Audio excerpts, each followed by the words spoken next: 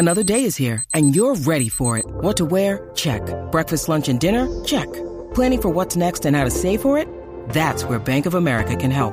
For your financial to-dos, Bank of America has experts ready to help get you closer to your goals. Get started at one of our local financial centers or 24/7 in our mobile banking app. Find a location near you at bankofamerica.com/talktous. What would you like the power to do? Mobile banking requires downloading the app and is only available for select devices. Message and data rates may apply. Bank of America N.A., member FDIC. When you need mealtime inspiration, it's worth shopping Kroger, where you'll find over 30,000 mouth-watering choices that excite your inner foodie. And no matter what tasty choice you make, you'll enjoy our everyday low prices, plus extra ways to save, like digital coupons worth over $600 each week. You can also save up to $1 off per gallon at the pump with fuel points. More savings and more inspiring flavors make shopping Kroger worth it every time. Kroger, fresh for everyone. Fuel restrictions apply. With Lucky Land Slots, you can get lucky just about anywhere. Dearly beloved, we are gathered here today to... Has anyone seen the bride and groom? Sorry, we're here. We were getting lucky in the limo and we lost track of time. No, Lucky Land Casino, with cash prizes that add up quicker than a guest registry. In that case, I pronounce you lucky. Play for free at LuckyLandSlots.com. Daily bonuses are waiting. No purchase necessary. Void where prohibited by law. 18+. Terms and conditions apply. See website for details. Hello and welcome to the latest episode of the Brighton Rock Podcast, the podcast about the beautiful club within the beautiful game, this time with a beautiful result in the FA Cup. Yes, we've beaten Grimsby 5-0 and we have romped through for our revenge game from 40 years ago against Manchester United after we were drawn against them. And, well, them or Fulham, and they prevailed shortly thereafter. So it's us against Man U and it's Man City against Sheffield United in the semi-finals. Here to talk about that and also various other things is my usual co-host, Peter Marsh. Hey, Russ. How you doing? Excellent. And we have our yes, I'm very well, thanks. We have our regular guest contributor, Andy Bass, back. Welcome back, Andy. Yeah, good to be back. Good to be back. It feels like only a few days ago I was slurring in a pub with you, and here we are Indeed. again. Indeed. And we had some marvellous off-air stuff out of Peter slurring on the train. He was a complete mess on the way home. I hasten to add. We're not putting that on the airwaves, although it could be persuadable for a large price. Anyway, also joining us to make a quartet is making his debut, a Seagulls Over London member I've known for a couple of years, as has Peter, a few years, I think now. It's Mr. Alistair Rapley. Welcome to the podcast, Alistair. How are you? Thank you very much. It's wonderful to be here after so many years. Why wasn't I on before? Exactly. We were trying to get you on, weren't we? And there's been a series of things that have prevented it from happening. I think we were going to do it after the Paul Barber thing down the pub a few weeks ago, and it all got a bit chaotic and noisy. So we didn't do it then. We couldn't do it another time. And finally, we've got you on. So it's great to have you with us. As we said, we're going to talk about the Grimsby match. We're going to talk about any other football business that we want to discuss as well on this episode as we prepare ourselves for the boredom of an international break. And also, of course, this is where we'll start, we've got to get your backstory, Alistair. How and when and why and to what glorious degree did you start becoming an Albion fan originally? Well, as you can probably tell from my voice, I'm a very old man, so it's going to be a very long story. I was born in 1950 in Brighton, in the Sussex Maternity Hospital in Buckingham Road. Buckingham Road is a short walk up the hill from Brighton Station. But I've never actually lived in Brighton since I was born. I lived in the village of Falking, which is 1 mile away from Poynings, which is below the Devil's Dyke when you look northwards up to London. And my family owned a small holding, about 25 acres or so, which included a market garden. We had 6 cows, which we milked, and we had the local milk round for 3 villages, Edburton, Falking and Poynings. So it was quite a country life that I had. Weirdly, when you think about it, when you look at the map, we're only about 7 miles from the coast. But because we were below the downs, it was like being in the middle of nowhere. There was a bus every 3 hours, and that was about it, really. And but it was a great life. And of course, your first home is always a great life because you know nothing different, I suppose. And I went to my first school was Poynings Primary School, which was a village school, which contained a grand total of 35 pupils, aged from 5 to 11. And around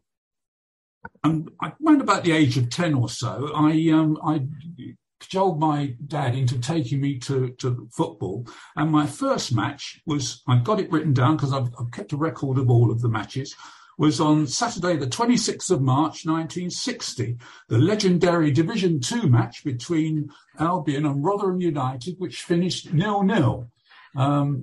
But you're not going to believe this, and I couldn't believe this either. In conversation with Peter's father the other month, we find that Peter's father and I, that was our first ever debut match, wasn't it, Peter? Quite incredible. Yeah, I remember him saying that. Yeah, it was like, I knew that was his first game.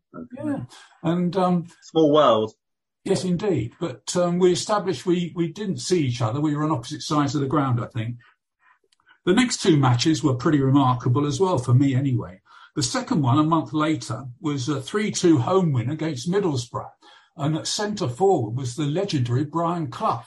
And he scored a fabulous goal from about 20 yards or so. So that was quite something. And then the third match, incredibly, was against the Brazilian team, Fluminense. And for some reason or other, they came on tour and they came to play at Brighton's ground. And they would have had probably one or two internationals from the famous 1958 World Cup winning team. So the first three matches were pretty terrific. Blimey, that's amazing. I didn't know they played Fluminense. That's brilliant. No, I didn't know that. Oh, yes. It was quite a game. Fantastic. So I was lucky enough to pass my 11 plus, and in the 1960s I attended Brighton Hove and Sussex Grammar School, which is the red brick building on the junction of Dyke Road and Old Shoreham Road. And that was quite a shock for me, because from going from a mixed infant school of 35 to a school where there's 650 boys, and these masters will dress like they come from Hogwarts in their cloaks and hats and God knows whatever. But having said all of that, it was great, because for the first time ever, I got to play a proper game of football on a proper football pitch, which was quite something. And also, in the first 2 or 3 years at Brighton Grammar School were brilliant, because we had the fabulous season 1964-65, when Bobby Smith played and we won the Division 4 championship. And it was it still is one of the greatest seasons, or it's probably the greatest season I've known. It was scoring over 100 goals, crowds 25,000 for each game, and Bobby Smith was brilliant.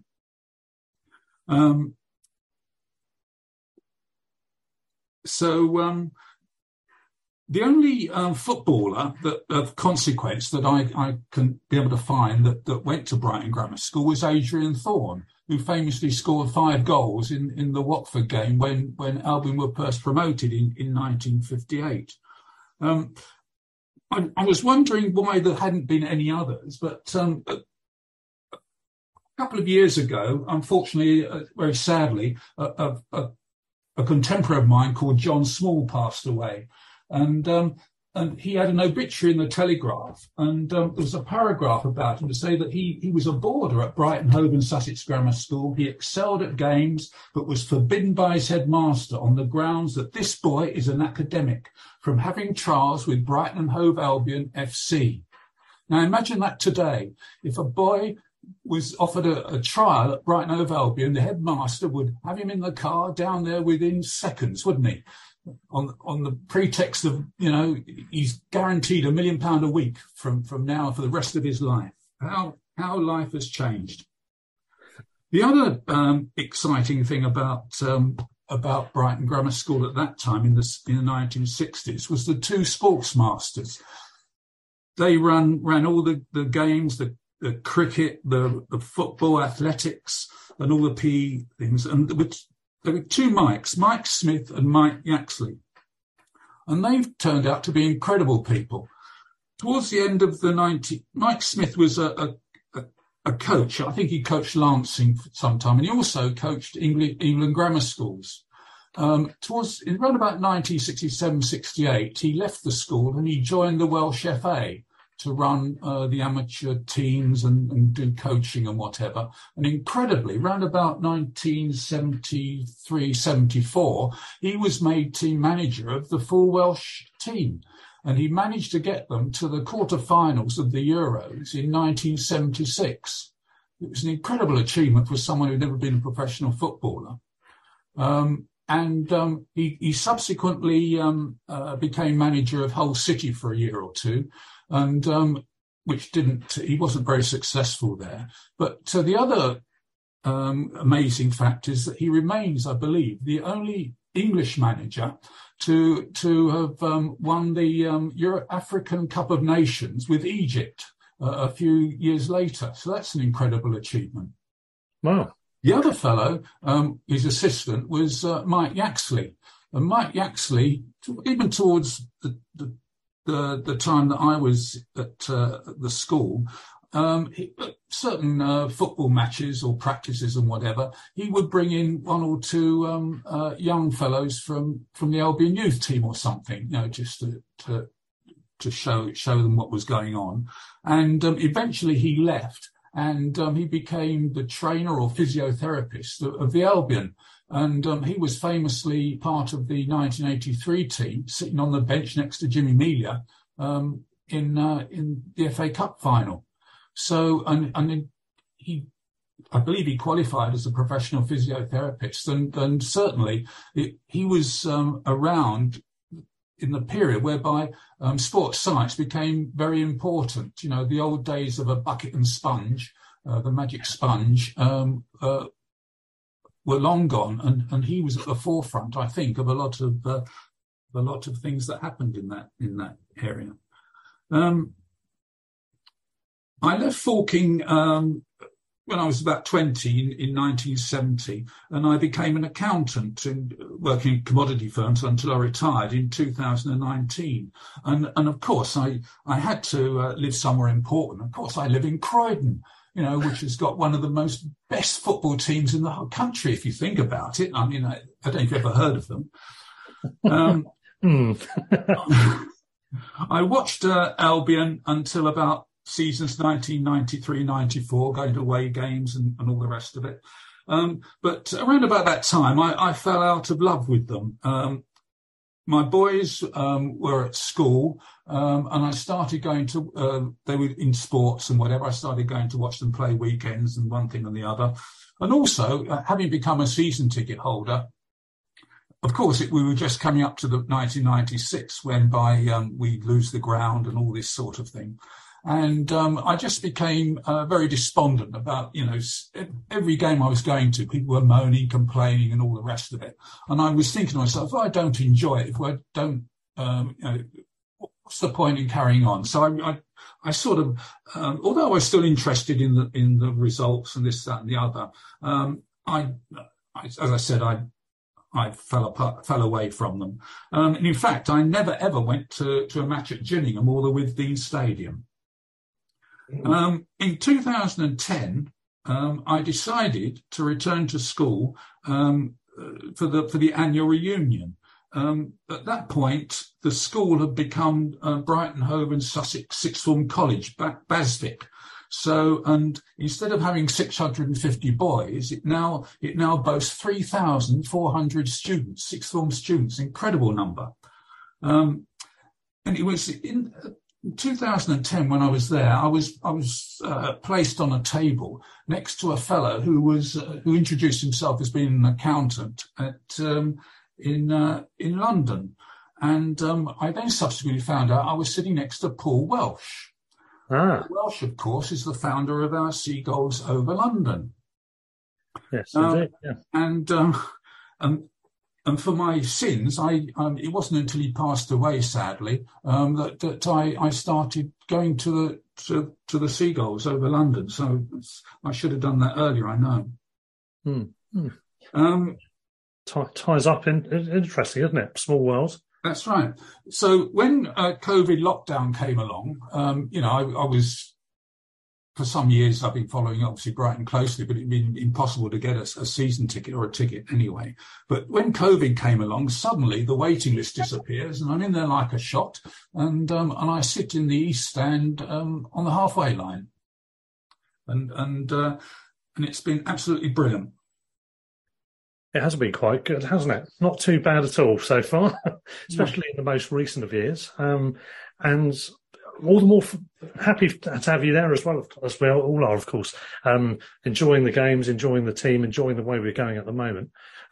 Superb. And Falking, I've got to say on Falking, it's got, or it did have, and I presume it still has, cracking pub down there on that little country lane. Shepherd and Dog. Shepherd and Dog, that's the one, yeah. Going down the Dog.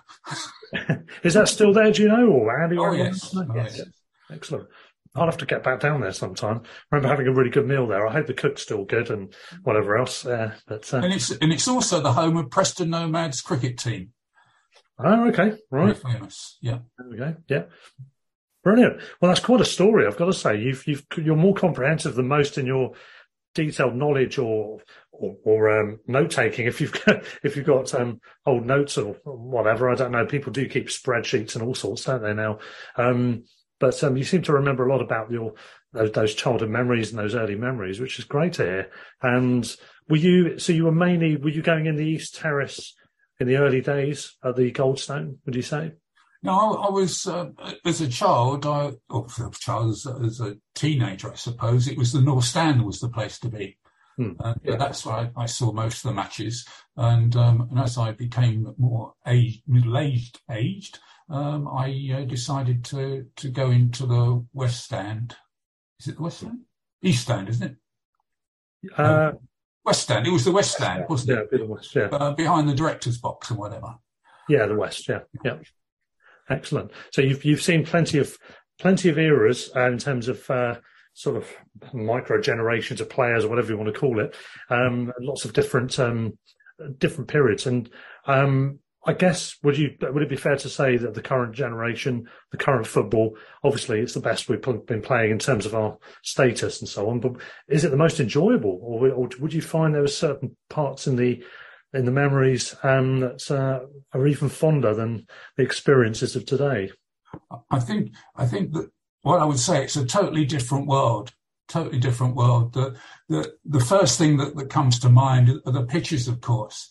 After about 2 games to a season, it'll be a mud flats and all the rest of it. And that's the main thing that I note. So therefore the football is totally different in that sense. And the other thing, weirdly, is I find the football itself.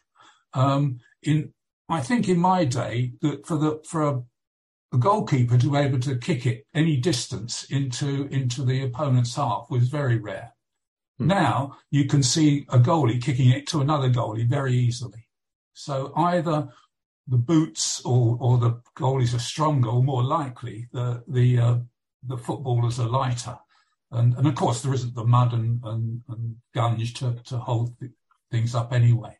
So that I find the two most different things. But in terms of the watching, the atmosphere, and of course the thing that really I find is so incredible is the TV.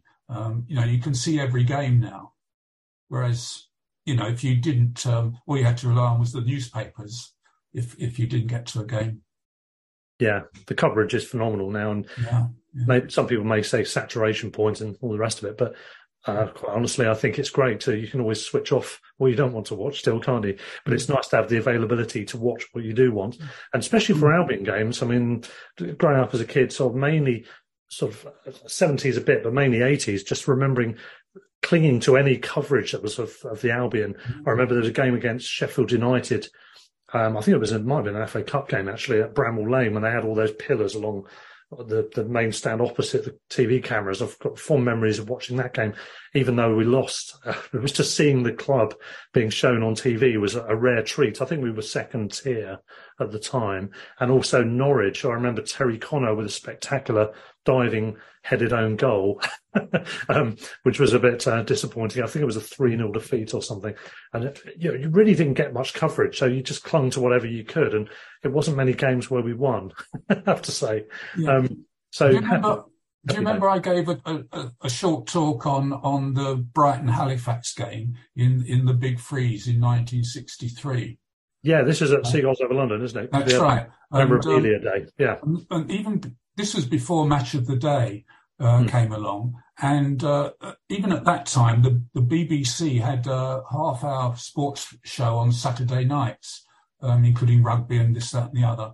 And because everything had been called off, the Brighton-Halifax game was on the highlights. And I think, I don't know if anyone else could confirm it, I suspect that was probably the first ever time that Albion had been on a highlight show, with 10 minutes or whatever. Occasionally you might see the odd goal, but I think that was probably the first time ever. Ooh, answers on a postcard. I'm not sure any of us can answer that one, can we? Postcards? Well, probably. They probably have them in the smallest of post offices somewhere. But anyway, answers on a digital format. If anyone does know, actually, I would be interested to know that. But you might well be right, Alistair. I'm pretty sure you probably are there. So yeah, fascinating accounts of the past there. And you're in the east, as is Peter, Andy and I in the West Upper. I think whichever area you're in, you get a different view of the game, but you get a different perspective of the game, I think. And it's interesting. I've been in the east once or twice, and you're further down to ground level if you're on the lower floor there than we are. We're in the West Upper, but it's. That's not very good. The east and the west, though. That's because you're on the lower bit rather than the upper bit. Yes, that is that. Yeah, there is that. I know. Yes, if you're in the west lower as well, you'd also have that lower perspective. True. But it's great. No, it's good to hear. So, Andy, I wasn't in the usual area for Grimsby. We're going to come on to Grimsby in part 2. Were you in the usual area for that, by the way? West Upper? Yes. Yeah, I had my usual seat. So it's a good seat. I always get it. Yeah. Unless the upper tier is not open. But for games like that, yeah, it was always going to be open. So I was delighted to get my seat as soon as I possibly could. Yeah, well, we have representation in all available, geographical areas anyway, because I migrated to the north for a rare treat, occasionally just hook up with some other friends over that way, and just get a different perspective there. It's dead centre, back row behind the goal, so it's the best possible location within the north, which is great. So we have one in each area then. And Alice, were you at the game as well? I was, yes. So were you in your usual area? I certainly was, yes. It was terrific. Okay, yeah. So in a strange way, one of the best games I've ever seen. Oh, right. Okay. Well, that was going to be a final question on the first part, actually, was to ask you what you would say would be your favourite game, but I think you might have just answered that. But what else? If we discount Sunday, what are we talking in terms of that best game? I suppose it has to be the cup final. It has to be the cup final, the 2-2 draw. It was stunning. No one expected us to do anything. We were relegated, even deep down, that I thought we would get hammered. And in fact, we were in the second game. But it has to be just to stand outside the stadium, Wembley Stadium, and say, well, I'm going to watch Albion in a cup final. Unbelievable. And even if we have 1,000 cup finals, the first one is always the best. Yeah. And there'll never be the Twin Towers experience again. Of course, they've long since sort of demolished that now, and we've got the new version of the stadium. I don't know if you've been there before or whether you're going to go for the semi-final. Presumably you're going to try. But it's a different experience, isn't it? And even if we do get to the cup final by beating United this year, which we'd have to do so, I wonder how that will compare as an experience. Maybe we'll have to get you back on to discuss that when the scenario occurs. Yeah. Okay. Well, that's part one. We're going to finish with a little bit of audio. I took a couple of bits of audio from the Grimsby game. This first bit is the pre-match as we go into our break. This is us on the train. on the way to the ground with a bit of banter with the Grimsby fans. And just to clarify, yes, they are Grimsby fans you're hearing here, not Palace fans. They were just singing Palace songs to wind us up at one point. Lots of good banter, but we quite enjoyed ourselves. And we'll be back in part 2 after this little bit of audio.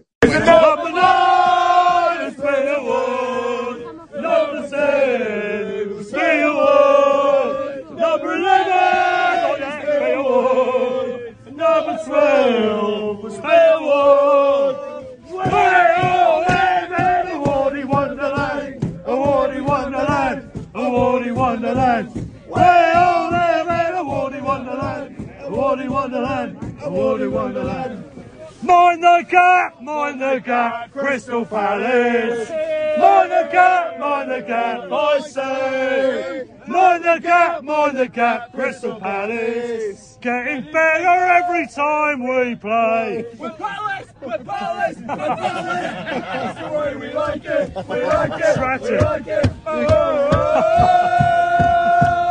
If I had the wings of a sparrow, if I had the arse of a crow, I'd fly over Sellers tomorrow and shit on the bastards below. And lick their chips as well.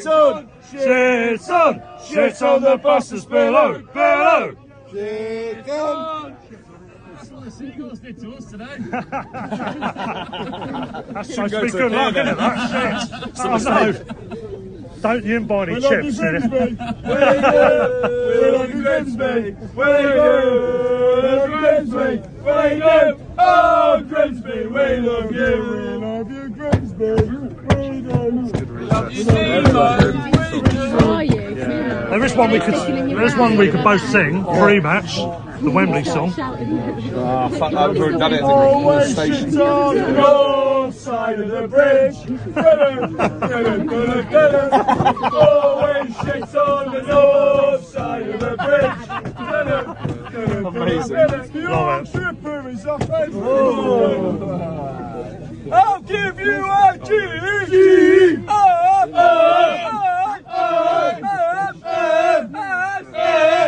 That guy's enthusiastic on that. What do you fucking got? Grimsby! He's very enthusiastic, isn't he, that fella? Everything done. And the sword of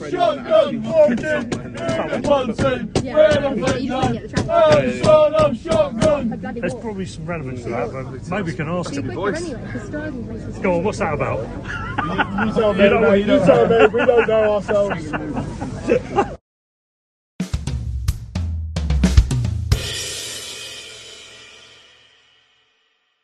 Yes, so welcome back to part 2. Good bit of banter there on the train, and we enjoyed the match, of course, subsequently, which we will talk about in just a moment. But before we do, here's the opinions from down the pub before we started slurring, I have hastened to add, in the Evening Star, where I was chatting to, I think it was 3 or 4 of the Grimsby fans who were really good value. They'd had a great day out. They really enjoyed themselves. They were full of praise for us in terms of just the reception that we all gave them, the way the club were as well. And they've really enjoyed themselves. So let's have a quick listen to that next. Right, here we are, post-match. Sunday evening. Fuck, I can't get over this. Sunday evening. 19th of March. It's the 19th of March. Yes. We're with Mick, who's a Grimsby Town fan. We just had the quarter-final. Okay, the end result was 5-0, and Brighton fans are obviously delighted with that. But we have to say, top respect to Grimsby. The fans, the team, the players, the manager. It's been brilliant. Discuss. For me, absolutely amazing. The class oozed beyond what we were. But your keeper should have been sent off at 1-0. All right.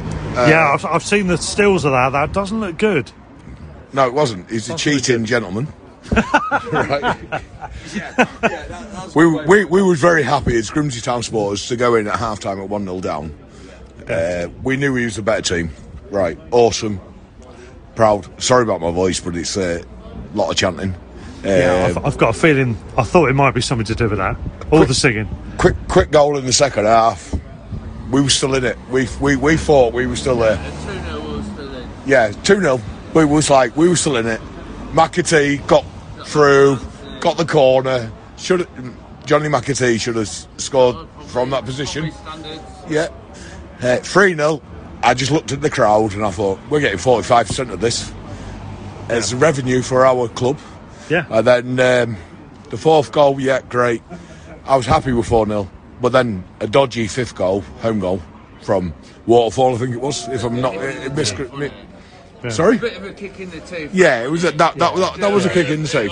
But may I say, after the game, right, we went and had a pint because we was advised by Brighton supporters not to try and get a train, and we got chucked out of the bar that we was not chucked out, but we got removed from the bar that we was in, and we sent to the North Bar with the home supporters. And fair play to him. They got us dancing in front. That's where we were. We should have seen you in there. Anyway, they got us dancing. They got us dancing. Yeah. And there was all chanting fish. Yeah. And they kept saying, "Mix, have we some more? Can we have some more?" Awesome day. Then we walked out the train station. We tried numerous pubs, not allowed because we're football supporters. And then we come to the Evening Star. Right, and we met some lovely knobheads, yourself included. Well, thank you.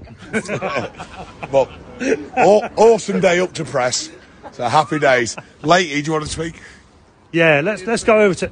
So you're Lakey, is that right? Lakey. Yeah.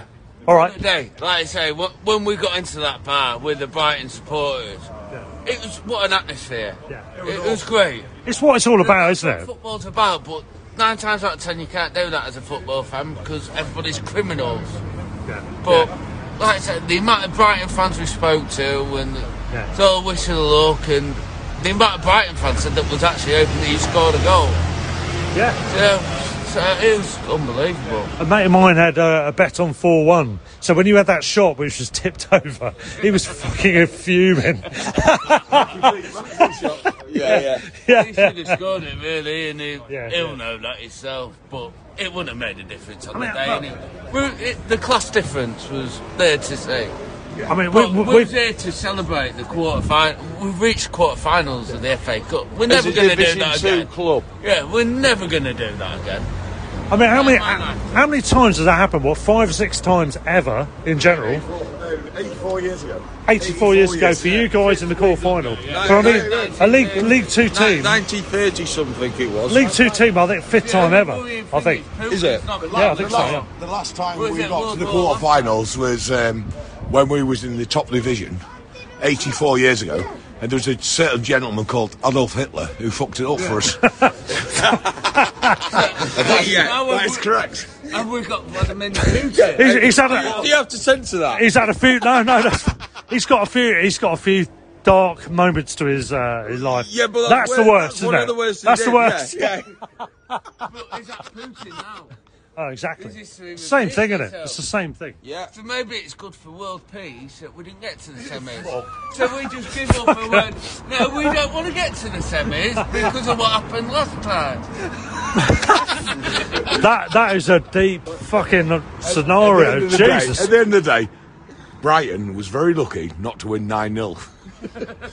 And there was very lucky not to be down to 10 men. Yeah, absolutely. I mean, that I was in the all stand behind the goal opposite you. You're not going to put evidence on your podcast. Oh, no.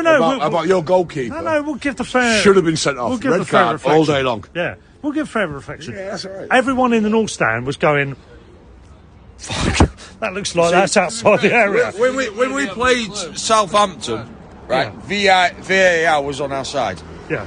Yeah, we saw that with the penalty. I mean... Yeah. We rode our luck. Yeah. We know that. We rode our luck. We love that. Yeah. Southampton are our friends. yeah, I get that. yeah. But today, I think, to be fair, the ref, you're going to say this as an away supporter, the ref didn't really want to give us a lot. And VAR, I don't feel, was really on our side. However... I mean, that looked like he handled it. Yeah, exactly. Apparently the argument was he was outside the area but it wasn't definitely denying a goal scoring opportunity. That's the wording that's been used. You But take the isn't it keeper out of the deliberate handball situation, outside the area? So therefore, it should have been a yes, and you should have had a free kick. We're all shitting ourselves, going, Obviously, "Oh, hang on." ready to fight. If the keeper took out the situation, which you've got to do in them situations, Saka just taps it in. Because you've got to get rid of the goalkeeper then, haven't you? In the argument, you've got to get rid of him. Yeah, I don't know why he didn't kick it out. But there we go. But to be fair, right, on the other side of the coin, a lot of teams, when they go down to 10 man, fight even harder. Yeah. So it could have been a completely different game where you'd have hammered us even more. So we're not saying you don't know. Change the game. You know what I mean? It's just the consistency with either the referees or VAR, which is our problem. Here we go. Right, so you guys, you've been down for, are you here for the whole weekend? Or Yeah, we're going back tomorrow. Oh, brilliant. We're have you had a good time, and did you take over the pier? Were you on the pier? No, last night. We wasn't here last night. Oh, right. We come down this morning. Yeah. But what's already been said, I would just like to say the same.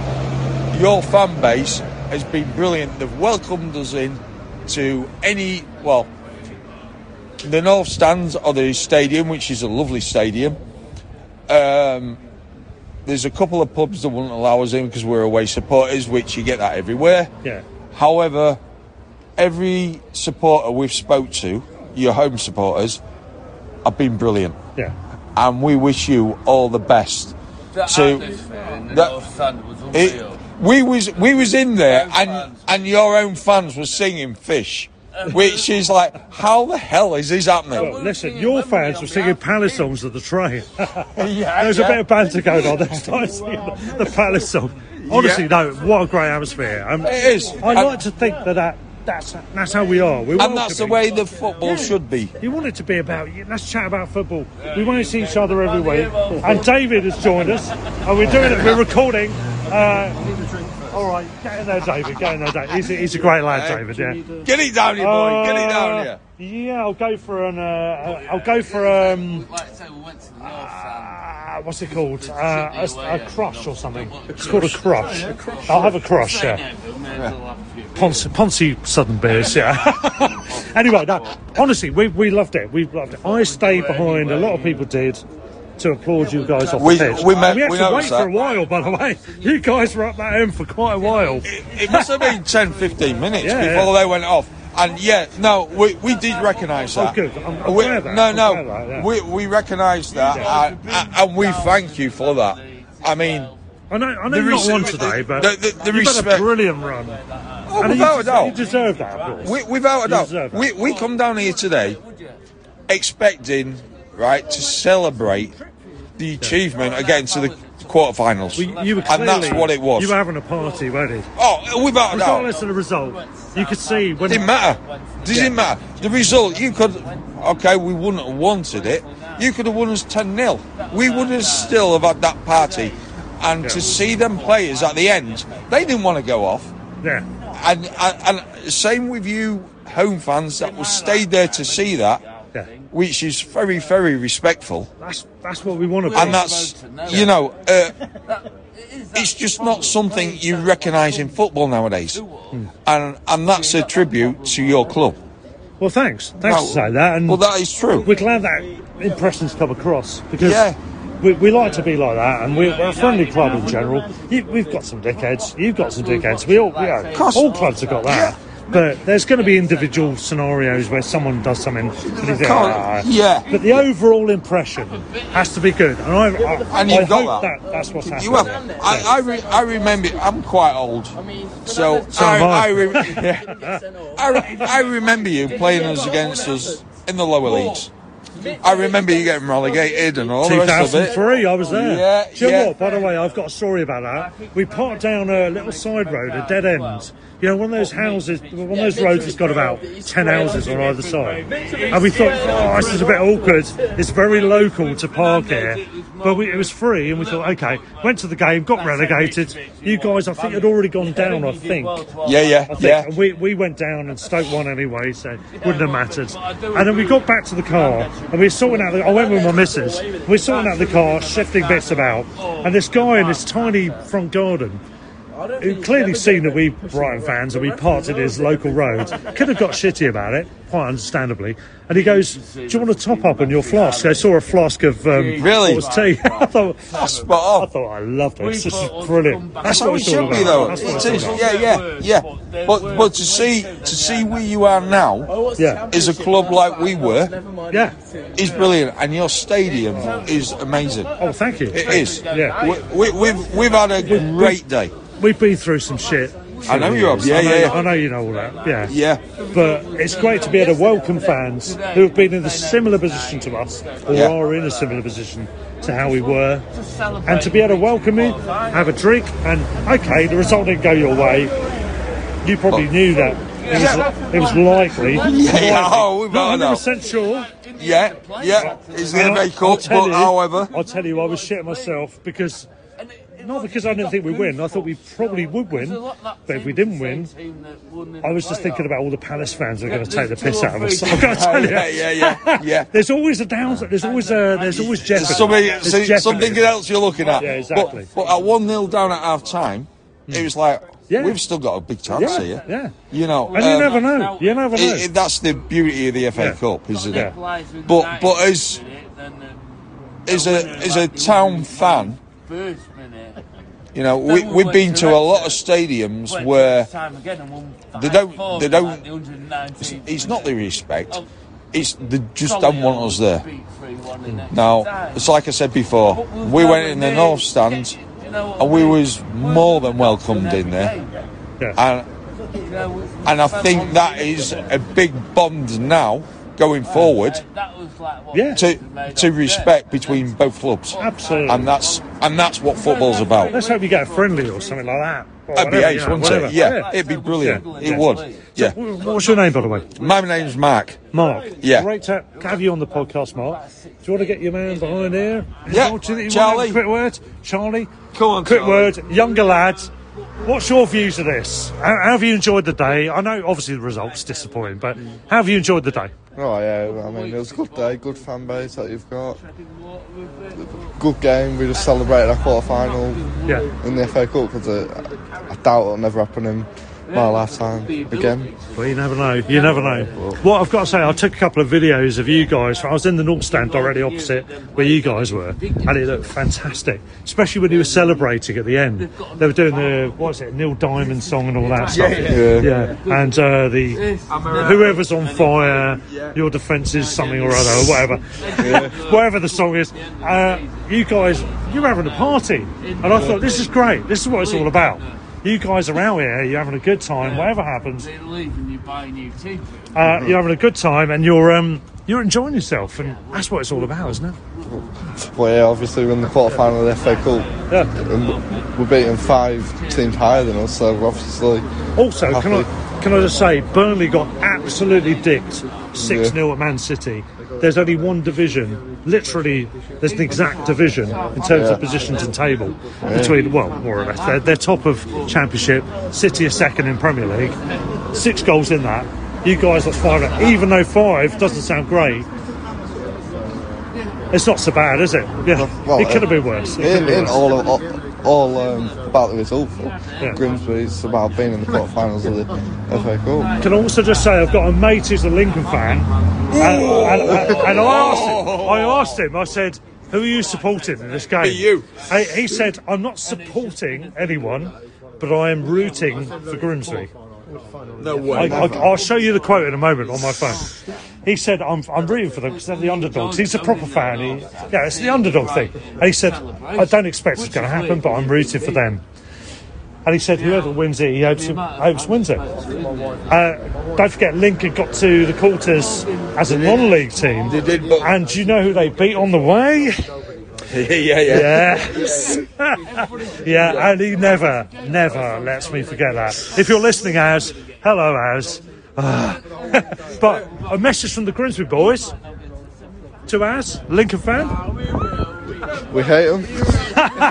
But you appreciate the support. Yeah. Fair play to you.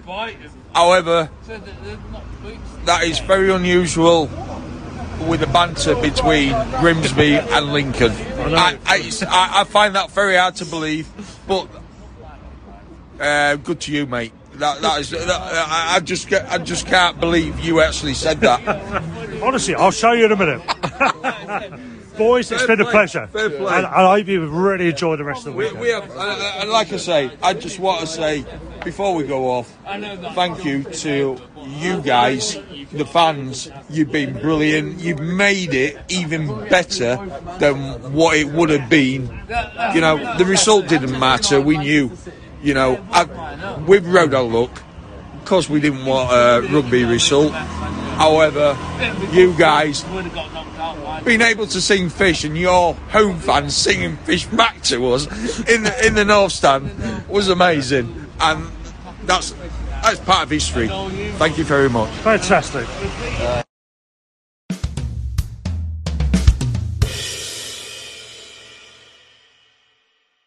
So I think the Grimsby fans were definitely enjoying themselves regardless of the result, as you can tell from the audio there. And we had a great time, lovely bunch, and hopefully they're listening. I did take one of their numbers to send them a link. So if you are listening, boys, thanks again for your company. We really enjoyed having a couple of beers with you, and hope you had a safe trip back and enjoy the rest of your weekend.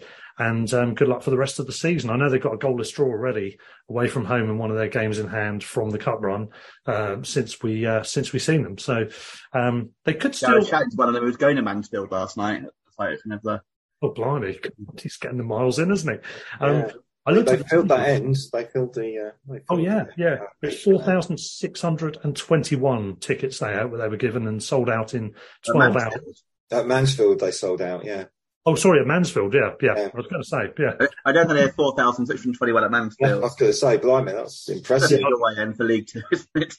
I can confidently confirm they didn't have 4,621 at Mansfield. They did get a draw. I think they're 14 points away from the playoffs and relegation. So with the games in hand, that basically means they're closer technically to the playoffs. They could do it with a long, amazing run. It's going to be a more relaxed end, though, to the season likely than last season when they had one of the most staggering playoff runs ever in the history of football. That Wrexham game, was it 5-4? Yeah, 5-4. I'd watched that game on TV and at home. It's like one of the most incredible games of football. I mean, people talk about like the Liverpool-Milan game and things like that. That was one of the most incredible games of football I think I've ever seen. I loved it. I love the playoffs in general, especially as a neutral, and including the National League. So I'll be looking forward to all that again this year. It looks like Notts County will be in the playoffs this year, having got like over 100 points in that league, which is isn't it phenomenal. I think Wrexham can get 118, can't they, or something? Yeah, and County aren't far behind. They're only about like 4 or 5 equivalent behind, I think, in that. So it just adds more weight to the argument. They need another. I know this. Yeah, I mean, I don't understand why it's separated these days from the league in that sense. It should be 3 up, 3 down, really. Yeah. Anyway, let's talk about the Grimsby game and bring Andy back into the equation here. So, a 5-0 win, 73% possession, 22 shots to 4.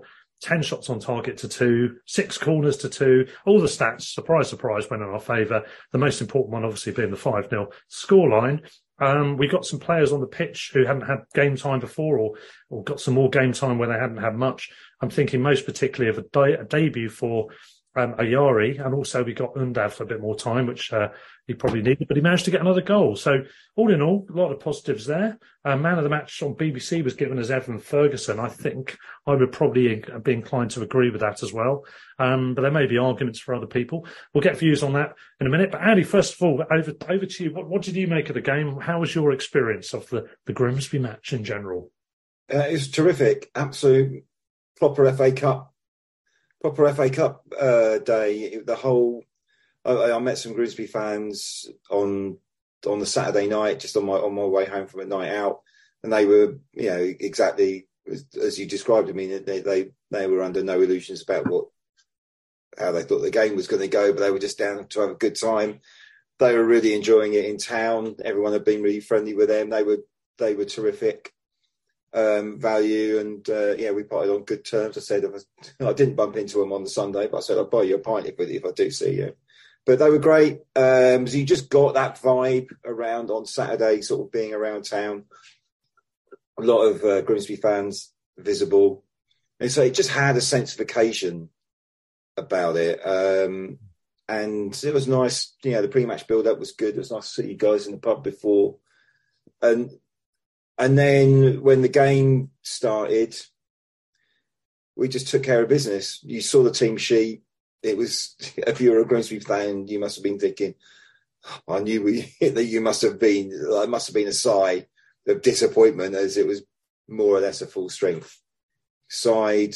And clearly we just went out there to make sure we got the job done as quickly as possible, and we got out the traps quickly, got the early goal, which was just put everybody at ease, and then the game settled into a nice easy pattern. I think Grimsby immediately just sort of like stretched the field, just crowded us out a little bit, and we were a little bit wayward with some of our chances that we had in that first half. And so even though De Zerbi was reportedly disappointed with the first half performance, which again is encouraging, he is not letting that Charlton game go. I personally think losing at Charlton was probably the best thing we could have done this season, because every single ounce of complacency has been knocked out of this team by De Zerbi, who's going to remind them of that every time they fall below the required standard. But yeah, I mean, it was really good. Really pleased for Dennis Undav to get a goal. He might have had one or two more in the game, but I thought he played pretty well. He's always looking for the ball. He's linking up quite well. Is he a top level player yet? I would say he's probably not, but he's working on it. And I think the more opportunities he gets, the better he's going to get. He's clearly got a very good attitude. He's not above his station. I think he knows that he's got a lot to learn, and he's got to put the work in. So yeah, really encouraging start. But yeah, I mean the game, and then the second half again had a bit of a rocket, and he became the Evan Ferguson show with very spectacular second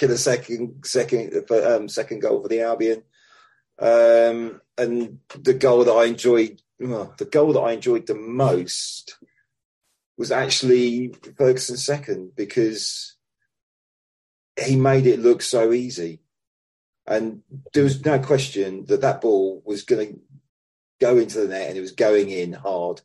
And even though it was relatively sort of simple, unflashy goal, it's just like, oh, this is going in. It's just a chance. It's going in. There's no doubt. And that is something that we haven't seen from our strikers in a long, long time. It's I think that's why he's getting all the plaudits. He's just in the right place at the right time. I mean, his run, the way he timed his run for the disallowed goal was just exemplary. Just gives defenders very little chance to defend him. Absolutely superb performance. And then he, rounds off his week with a goal last night for Ireland.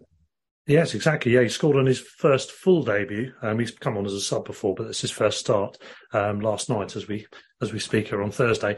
And it was what I would call a technical hat trick, a bit like McAllister's. He did put the ball in the net 3 times, and all 3 of them were brilliant finishes. I think that second goal that he did, that was allowed, that he scored, that would have been the hat trick goal. In particular, as you said, he made it look really easy. What I think it was, he tried to nudge it past the defender, it didn't quite work. Then he got the ball back, laid into him.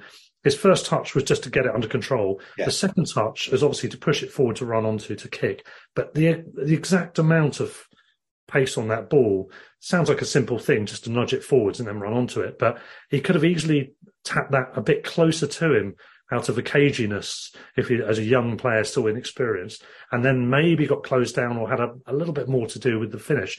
But he had the confidence to just push it that bit further, knowing he wasn't going to overhit it. And then he had exactly the right amount of space to run onto it and put it away.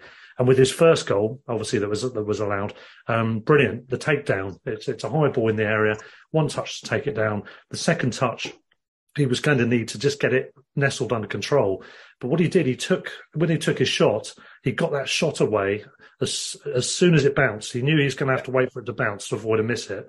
Let it bounce, and as it bounced, he caught it, which is the sign of just a great striker. The small little details that you could look at and not even notice, but when you keep seeing him doing it and start analysing it, or as we're doing it earlier because we already want to see what he's doing and so on. It's fantastic to see, isn't it? Yeah, Peter. I think it's quite astonishing, given our goal scoring problems over the years in the Premier League, that we actually have 5 current players who could hit double figures in all competitions this season. So there are currently Grosh, McAllister, Mitoma, March, and Ferguson are all on at least 6, I think it is, in all competitions. Yeah. And that's with Trossard having been on. Yeah, I was going to say, and Trossard would almost certainly have done if he'd stayed. Yeah. So we could have had 6 players in double figures this season, which is, I know quite a few of them are cup goals for some players and that sort of thing, but that's amazing. I mean, March is incredible. I mean, his goal was my favourite because we just patiently built up for about 5 minutes beforehand almost, and then of all people, Webster puts the cross in and March heads it in, which is exactly a chip ball, diving header. Header. Oh, love a diving header. That's certainly Solly's first diving header he's ever scored from. Wasn't it Joa's diving header against Arsenal in the cup as well? It was. Yeah, that first game he played. But yeah, you'd expect it more from Leo, not so much from Solly. But maybe that's part of his new deal. He's got to score more like diving headers. But it's 8 and 12 now. 8 and 12 goals, that is, not diving headers. Genuinely can't quite believe what's happened to him as an example. I mean, whatever RDZ has done to him is beyond me, because the player who at Charlton missed what looked like an absolute sitter and then blasted his penalty over the bar and looked absolutely disconsolate afterwards. And then almost literally the next game, he scores one of the best goals of the season, could end up being the goal of the season at the end of the season, arguably, at Southampton. And from there, he's not looked back, and he's got 8 goals in 12, plus a number of assists in that time as well. And he just looks so good. And at one point, you wouldn't have thought he was going to score ever again. Well, I did sort of semi-famously for the Matchday special say he's caned it, as in reference to the Harry Kane missed penalty. But he's kind of like, since that he caned it that way, he's pretty much caned it in the other sense for the rest of the season, hasn't he? 8 goals in 12 games. He's been outstanding in most of the matches, man of the match in some of them, a lot of them. And he's been a constant danger. He's been a constant threat. He's getting all of the praise that really we didn't think we were going to see. I'm wondering if, I can't say I'm a massive fan of him, but Graham Souness was championing his cause way before he was doing what he's doing now, Solly. And he's going to probably have a whole told you so thing going on to anyone that will listen. But to be fair to him, he did call it out, saying he's got the talents there. I don't think he's in the position to do that, seeing as his view on De Zerbi was that he hadn't managed in England, and he what was the other one? He managed too many clubs in a relatively short space of time and was a huge risk. Yeah, I knew I could tease that response out of you instantly, Peter. I mean, genuinely, I can't believe what RDZ has done in such a short space of time. The guy, I mean, he came in when we just lost Potter, we lost all our staff. We keep losing players as well. Basuma and Kukurea done in the summer. Trossard again goes in, not long afterwards, in effect, only a month and a half afterwards, football-wise. And he has just built this amazing team who are so good to watch. And I know towards the last 15 games of Potter were brilliant. And before that, obviously, I was always a bit on the fence. But after the last 15 games, we were superb under Potter. And he's just built on that. And after a slightly iffy start, not winning in the first 5, we have been incredible since then. And it's a joy to watch. Even then, Liverpool, the first game, the 3-0. It's great with a great goal. After that, we just struggled to score, didn't we? We had 1 goal in 4 and didn't win in that time. But yes, since he's got his kind of since that Chelsea game, our fortunes and Potter's fortunes have kind of gone the opposite directions, really. Well, just the final goal, just to mention, was Mitoma did get on the score sheet again, although it was a heavily deflected one. It basically bobbled off both legs of the standing defender that was in his way, and it took quite a bit of the pace off what wasn't a particularly powerful shot anyway, but still squeezed past the goalie, and that would have been a bit of an agonising final goal to concede for Grimsby. He also missed a really good chance for a second at the end as well. Yeah, and friend of the show, Wedge, had a bet on 4-1, so he's fuming when Sanchez saved that shot at 4-0, which was a good save, actually, although you'd expect him to save it. But yeah, 5-0 in the end, could have been more. He had 2 shots, actually, just went past the post, didn't he, Mitoma? But Alistair, bringing you back in, I mean, what have you made of De Zerbi so far, and particularly the guys we've been talking about there, Solly and Evan Ferguson, and the season in general? What have you made of it, and in particular as it relates to this game as well?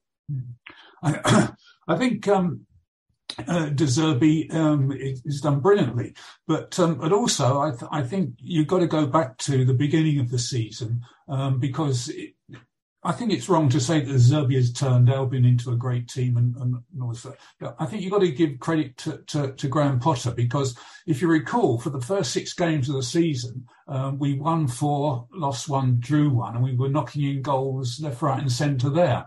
And I think De Zerbi has graciously come along and continued the great work of Graham Potter. I think we wouldn't have been far off where we are now if Graham Potter had stayed, quite honestly. But who knows? We had a great start last season. What he has done, sorry? We had a great start last season as well, and then fell away under Potter. Yeah. Where we didn't get both seasons. Yes, that's always possible. But what I think De Zerbi has done, I remember more or less one of his first things he said. I want Solly March scoring more goals. And when you hear his conferences, you have to concentrate to hear what he says. But every now and again he comes out with a gem. I'm going to play them. I'm not going to do this and whatever. Which Graham Potter never did. It was always he kept everything close to his chest. So I think he's more inspirational. I think he's getting and someone like to put someone like Ferguson in and to keep him in. I think it is terrific, and I don't think a lot of managers would do that. No, it's a leap of faith, and he's shown belief and trust in him to do that, and it's paying off. I think where Undav's concerned, he's obviously not getting the game time, and he's not going to be performing to the same levels by default because of not playing so regularly. But it's interesting to know why he's not getting the game time. That's obviously whatever's going on behind the scenes, personality, training, whatever it might be, or just not a belief in his ability. I don't know as much, but yeah, I mean, he's giving Fergie the time. There's been on the BBC. The article said, although March and Mitoma were on target again and provided a constant threat down the flanks, it was Ferguson's performance that really stood out. For long parts of the game, it was an understated showing from the striker, who was not often directly involved in the build-up phase play, but created space for others with his movement, which I fully agree with. I think a lot of it was unsung work. But it said, however, in front of goal, he was clinical, with his first goal showcasing the finish and technique that have seen him shine in this exciting Brighton team. And Danny Murphy, also on the BBC, who was doing the punditry for the game live on in the afternoon, said, this kid is a superstar, honestly. He's got great feet, technical ability. He's calm, powerful, and plays the role really well. You don't see him out wide. He stays central and is always a target. And he said, I can't see a weakness in his game at the moment. For an 18-year-old, the maturity he shows in his game is phenomenal. Peter. I was going to say that's, as Andy said, our second goal, and Ferguson's first was brilliant from him. And it was actually the first time pretty much all game where he'd had any space. And in essence, he didn't really have that much on. He was like 10, 12 yards out, back to goal. It was so quick the way he took it down, took a quick touch, and then just tossed it home. And yeah, anything other than that, they'd have had time to close him down, but he was so fast doing it. It was a really, really well taken goal. And yeah, I know people will say it's League Two defenders, that sort of thing, but it's quality like that you can do, that you need to do in the box. And he's shown it against Leicester with that header. He's shown it against Everton with the movement to go back behind the defenders. He showed it against Arsenal, like busting against the Arsenal defenders as well. He really does look proper. He's the next Aaron Connolly. Stop it. Stop that. It would also include because I think it shows another thing that he can do. If you remember in the Everton game, he did a 20-yarder that just went over the bar. He's got a powerful shot on him as well, which we haven't seen much of at the moment, but he's got everything. And a powerful header. Fabulous header against Leicester, wasn't it? Yeah. Oh, that's Leicester. Yeah, the header at Leicester was, again, the thing that made that was the run. It's the defenders didn't know he was there. Well, this is it. It's the he was in so much space. Actually finishing the header off was quite relatively simple, but he made it simple by finding the space. The football intelligence is off the charts at the moment with him. If he keeps this up, we've got a really good player. He's physically. We've just got a very exciting player, a bona fide, a striker that we can maybe be confident of reaching double figures pretty much every season. The next Bobby Smith. Well, yeah, maybe. Yeah. He's a proper centre forward, physically and mentally mature for his age, 18 years old. Lineker, prior to Danny Murphy, has already been waxing lyrical about him as well, saying he's a proper centre forward, he's got it all. And there was one comment I think made about Lineker once, saying Lineker's got a habit of being in the right place at the right time that makes him a good striker. And Lineker's response to that at the time, this is quite a few years ago, was to say, well, I was in the right place all the time. And that's the key to being a good striker. I don't think he was playing his own trumpet. I think it was just more of a insightful response. But, that's what Ferguson's doing, isn't it? Because he scored the goal. I think it suits our style of play perfectly because we have so much possession. Because we're basically, our attacks are really based on through passes, breaking, having, taking the defenders out of the equation, getting the ball in behind them.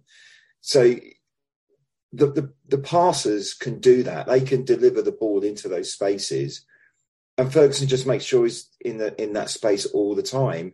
And eventually, one or two of those are actually going to get to him. And he's there to take advantage. I'm just so excited to see what he can do in the rest of this season. Yeah, indeed. Well, swing it back to Grimsby then. What did you make of the Mariners themselves? I mean, brilliant value in terms of the fans. They had all the inflatable fish there, of course. Lots of noise. I was in the north, so you can't really hear it if you've got noise going on locally within the stadium to yourself. But it sounded as if they're making a hell of a lot of noise, having a great time.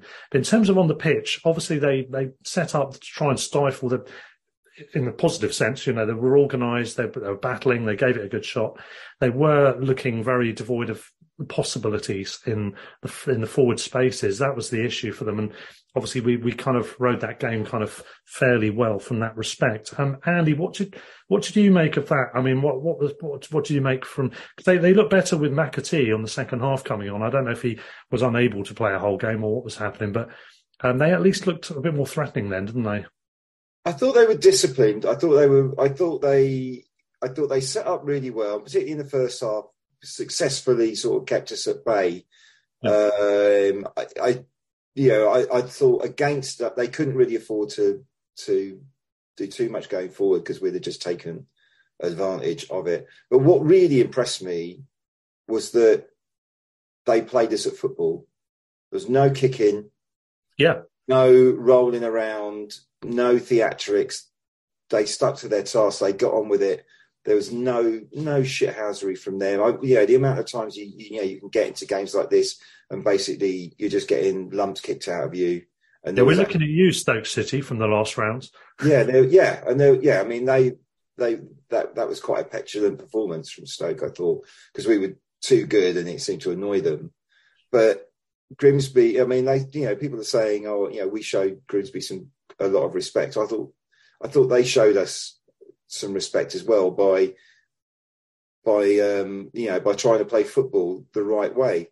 The truth was we're so much better than them, and we knew it and they knew it, and the game was kind of played in that spirit. It wasn't a very competitive game, but it was really refreshing to see them play like that, clearly at their level. I could see them improving, going maybe certainly certainly staying up and giving themselves a platform on which to build for next season. And I think the way they conducted themselves was excellent. And they got a fair amount of money from that, especially as it was on TV.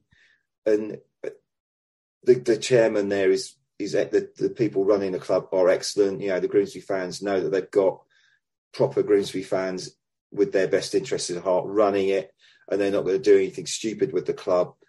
So all in all, I was impressed. Yes, of course they were limited, but that's just the way it is. I mean, we are now a bona fide up top of the Premier League side, and we're kind of playing like it. And I thought from an Albion perspective, just to see us go out there and make pretty short work of it after all the games that we've seen where we've made a meal of it, playing lower league opposition where we put out, half a side.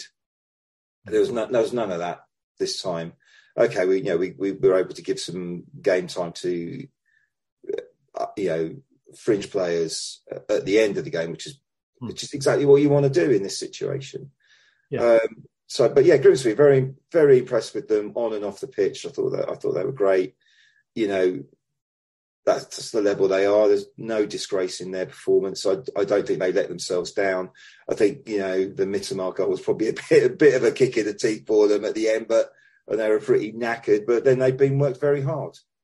Yeah, and the full strength was a compliment to them that they were paying respects by putting out a stronger team. We wanted to make sure, obviously, we don't want to make any mistakes such as the Charlton scenario to start with. And I think, we've got to get the job done to make sure. It would have been foolish to play a weakened squad and then to have certain factors go against us and an upset then could get caused. And then we're missing out on a semi-final. And I'm glad we got the job done, but I'm really glad that Grimsby fans seem to have really enjoyed the cup run in general, but the occasion and the weekend itself as well. A lot of people I bumped into and spoke to seem to be having a really good time, as you would have heard of some of the audio we played earlier. Yeah.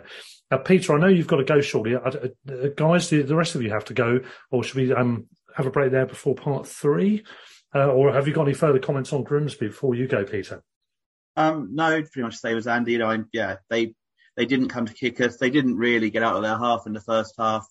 Second half, they tried to be a little bit more ambitious, and I think that's what happened. They tired and they tried to be a little bit more ambitious. And I think McAtee, they were saying maybe a little bit down, might be more defensive, but also he's only on loan. So whether they were trying to play the players who were there permanently or something like that, he was sold in the summer, I think, and then kind of is back on loan. So, of course, his brother won through with Sheffield United. So they could have feasibly been meeting each other in a semi-final or even a final. Who knows?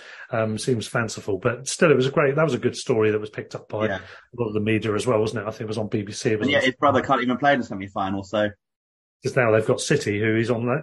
He's on loan from City, isn't it? Yeah. It's two of them. It's him and the guy, Dolan, who scored the Doyle who scored the winning goal. Yeah, both of them are on loan from City, so can't play in the semi.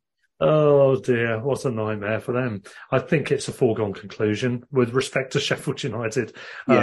Realistically. City, unless City's first team, just get really get a real battle with Bayern on the Wednesday and end up with a few injuries or something like that, and then you suddenly have to play your reserves. But even then, your reserves you fancy to beat most teams in the Premier League, let alone Championship. I'm just wondering how many people from Sheffield are going to be working the kitchens in the hotels in Wembley over the next few weeks. Wonder if there's sabotage to be had there. But other than that, I can't see how they're going to get through. But, it's United or Brighton against Man City pretty much, isn't it? And we've got United. It's a revenge game of sorts, I suppose you could call it, for the 83 final. It's not quite the... I've played them a few times since then. Yes, exactly. And getting the better of them in recent times as well. But we've got to do it again now. Fancy our chances? Definitely. Yeah. I'm quite glad we've got United because we can beat them. They were quite lucky to beat Fulham in the end, weren't they? They were very lucky to beat Fulham. We're on course to win that.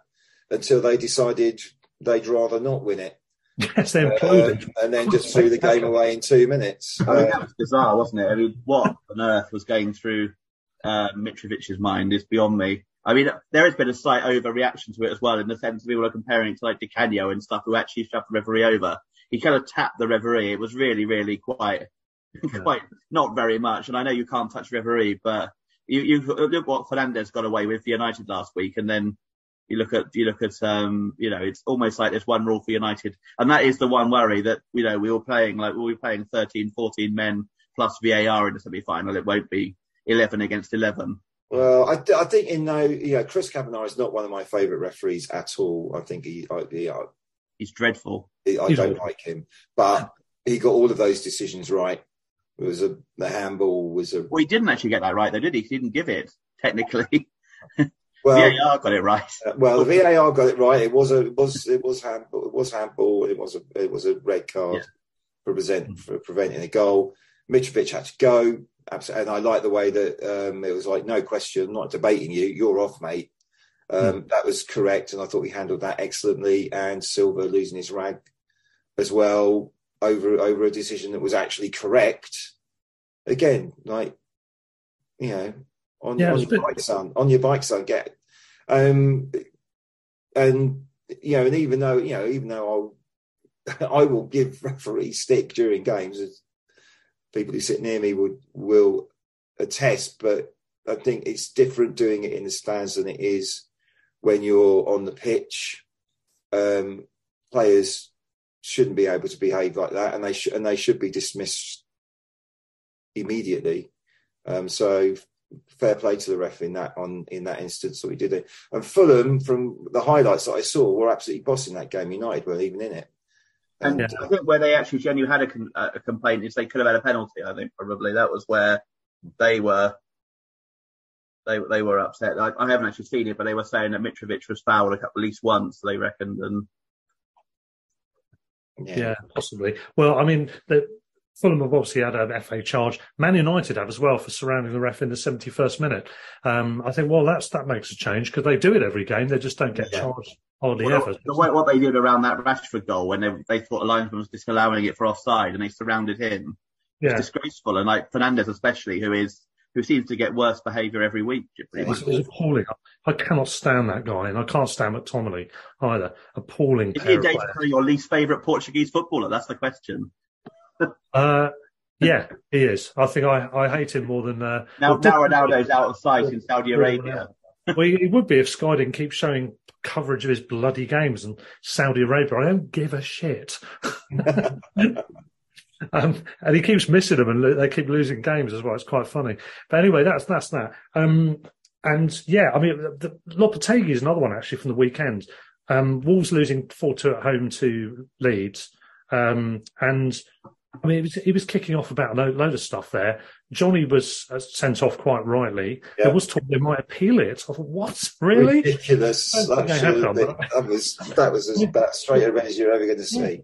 Dawson was lucky, and I mean, Adama Traore may have been found in the build-up to the goal. It was soft. It would have, if it was given, it would have been. That's not. It was a goal. It's 3-2 in the last minute anyway. I mean, it's not. It almost certainly wasn't going to make any difference to the game. So, even if he gets a free kick there, they've got to get into the area, and they've got like 10 seconds left. It's not like it changed the game. Madness stuff. So anyway, that's about our manager being in the stands a lot lately. Well, it seems to work well, so I'm quite happy with it, to be honest. Yeah. I was saying, we've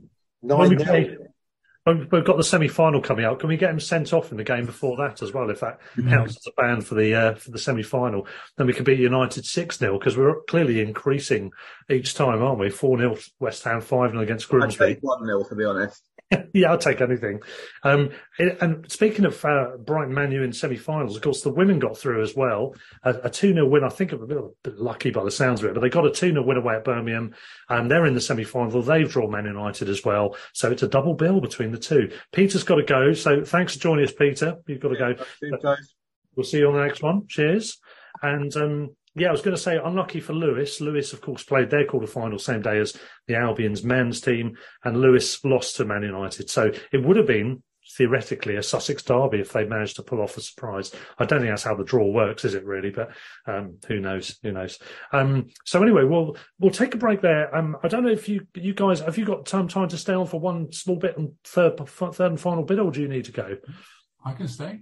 Yeah, I can stay. Yeah, I can hang around, yeah. Okay, we'll just take a quick break there and then we shall return.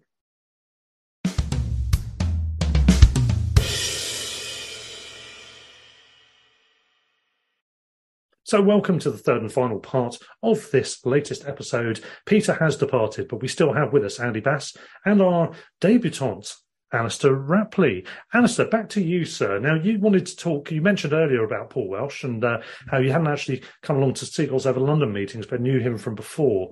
And, of course, he founded the Seagulls Over London Society, I suppose we can call it, and until his sad death a few years ago. But you wanted to add a bit more about Paul, didn't you? So should we go over to you next for that?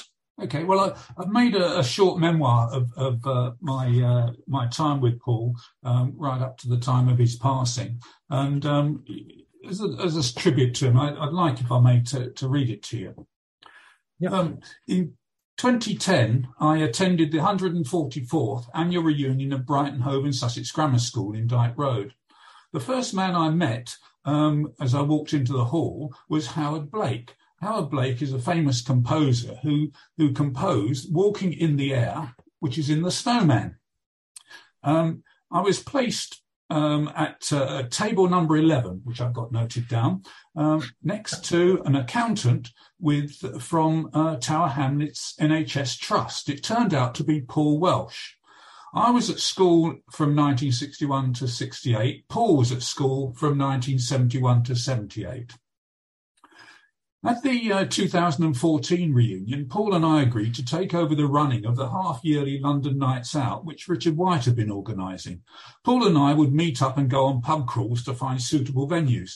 He was very very knowledgeable about pubs and beers and so on, being a member of CAMRA. And I seem to recall that when he was around, he would nominate for supporters various pubs in the north of England and the Midlands and so on.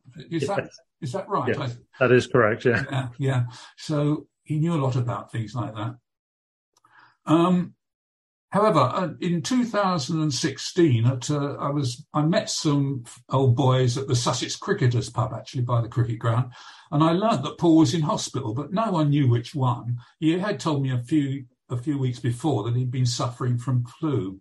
I discovered that he was in the Royal Sussex County in the ICU as he needed support with breathing.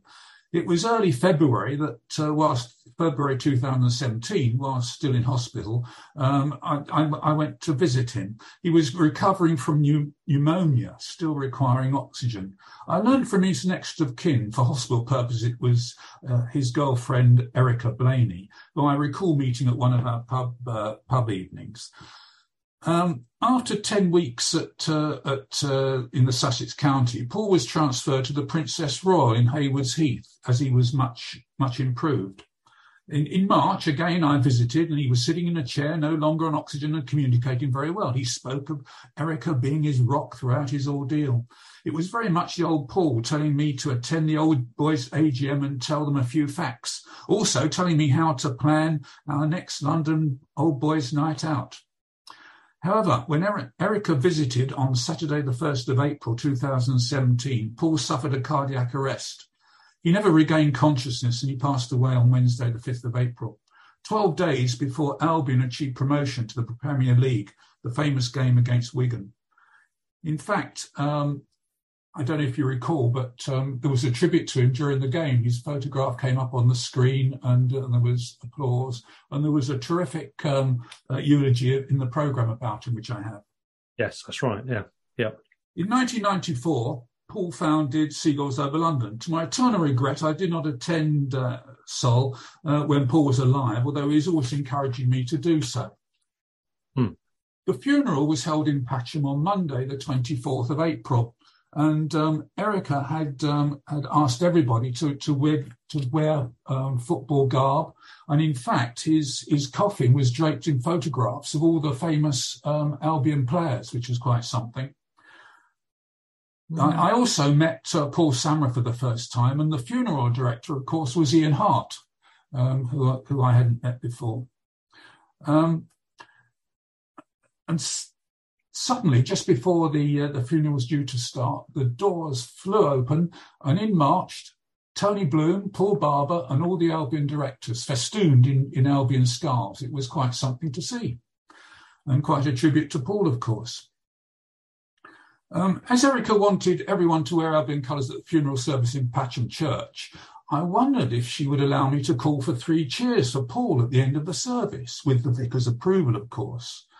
When we learned the wake was going to be at the Annex, we decided we'd better to mark the 3 cheers down for this event. In fact, the reason for doing this was Paul was prominent at our lunches in calling for 3 cheers for the school at the end of the lunch. This had been a tradition of our school at the end of each term assembly. So my mind started working overtime, and I suggested to fellow old boys that it'd be great if we could sing our school song followed by the 3 cheers. I made the following speech. We are the old boys of Brighton Hove and Sussex Grammar School, which became Brighton Hove Sussex Sixth Form College in 1975. Paul was at the school between 1970 and 1977, so he was present when the school's status changed. Paul took great interest and was active in the affairs of the Past and Present Association, which held its 150th annual reunion lunch last July. At the grammar school, we sang the school song at the end of each term, followed by 3 sets of 3 cheers. This tradition has been carried out rigorously at our annual lunches, and it's particularly poignant because in recent years it was Paul who called for the final set of 3 cheers for the school. The title of the song is Absque Labore Nihil, which is our school motto, which translates as without work, nothing. This is particularly apt as today we remember Paul's life, as he certainly lived up to these words. As a tribute to Paul, and with Erica's permission, we're going to attempt to sing 2 verses plus 2 choruses of our song, followed by 3 sets of 3 cheers. So everybody, please help us to raise the roof. We will now try to recreate the magic of that afternoon in July when there were over 130 persons present. But please note we have no piano accompaniment, so the chances of us starting and finishing together are slim. And we then, after the song, there were 3 cheers, 1 for the school, 3 cheers for the Albion, and then 3 cheers for Paul. I think I should mention that as we gathered to sing the song, a certain Ray Bloom came to join us, Tony's uncle, because he is an old boy of the school as well. And I've met him a couple of times at the reunion. So it was a fabulous event at the Amex. In fact, Paul Barber said a few words about Paul, and he said Paul was always asking him questions about the Albion, and Paul said it rather felt like that although he was asking the questions, Paul Welsh knew very well the answers, but he just wanted to make sure that Paul Barber knew the answer as well. Yeah, that sounds very much like him, actually. That's a great thing. That's a great tribute. I wasn't able to go to the funeral, but I hear it was quite an affair. And he did a lot for the Albion Falmouth for All campaign. Just an ardent fan in general, all the way through the good times and the bad. I think he was a natural pessimist about the building of the new stadium. Said Alistair, he went at the Seagulls Over London meetings at the time, but he kept pulling out a sheet with a graph of how we weren't going to fill the stadium. He was convinced because we lost a generation, and he didn't think anybody would be coming back in such numbers beyond about, I think, 10 or 11,000. This was based on previous attendances in certain eras and so on. But he was, he was a very likeable guy still, and we shared many a good evening. We had Tony Bloom at the Royal Oak pub where we used to meet, and we had Gus Poyet there. To think we had people like that in a small upstairs room of a pub. It's much smaller than the ones we meet in today. Seems ludicrous now, but all sorts of people there. And he organised a lot. He did it all just as a volunteer, thankless sort of task of organising everything. But we really enjoyed some great times under his chairmanship, and it's a changed beast now. We've got a much larger membership, and it's turned into much more of a wider scope thing. But I'd like to think that we could still have some decent real ales to remember him by. That's right.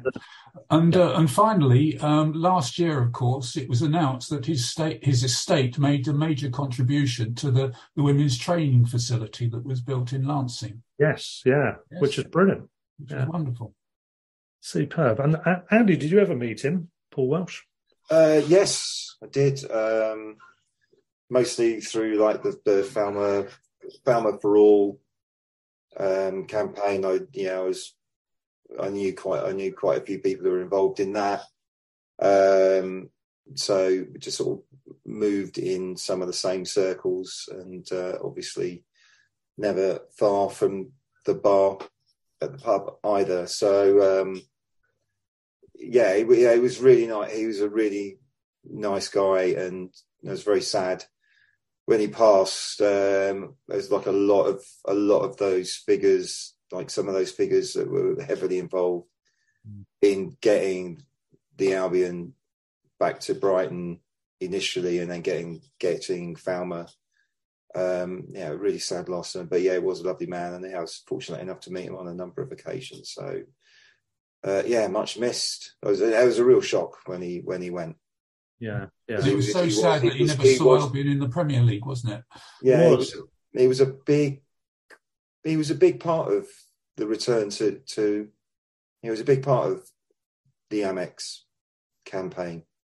Yeah, I think absolutely huge part of it, and it was really, really sad when he passed. Yeah, he didn't get to see us in the Prem, but the good thing is, he did get to see us go to the Amex to start to flourish, and he would have known, even with his pessimisms, he would have known that we were on our way there by that stage. As the song went that season, we were very much on our way by then, and I think he knew. At least he would have died knowing that we were going to achieve that ultimate goal of getting into the Premier. Well, what was the ultimate goal at the time of getting into the Premier League? We've got other goals now, haven't we, guys?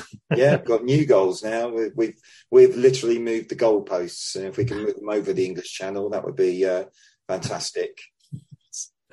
Absolutely. Well, it's been a pleasure chatting to you both, and to Peter, of course, earlier as well. Alistair, it's been great having you on for your debut. I've really enjoyed it.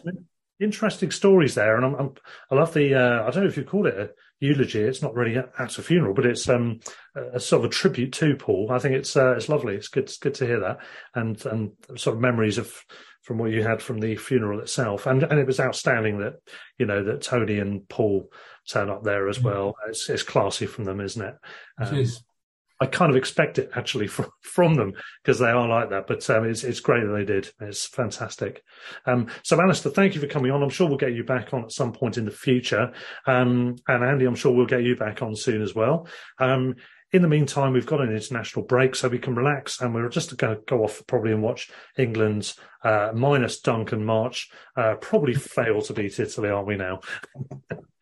But this will all be out of date very soon by the time people listen. But anyway, thank you both for joining us. And, I'll ask you, Andy, to help lead out. So stand or fall? Up the Albion. Way. Sports Social Podcast Network. Lucky Land Casino, asking people, what's the weirdest place you've gotten lucky? Lucky? In line at the deli, I guess? Aha, in my dentist's office. More than once, actually. Do I have to say? Yes, you do. In the car before my kids' PTA meeting. Really? Yes. Excuse me, what's the weirdest place you've gotten lucky? I never win and tell. Well, there you have it. You can get lucky anywhere, playing at LuckyLandSlots.com. Play for free right now. Are you feeling lucky? No purchase necessary. Void where prohibited by law. 18+. Terms and conditions apply. See website for details.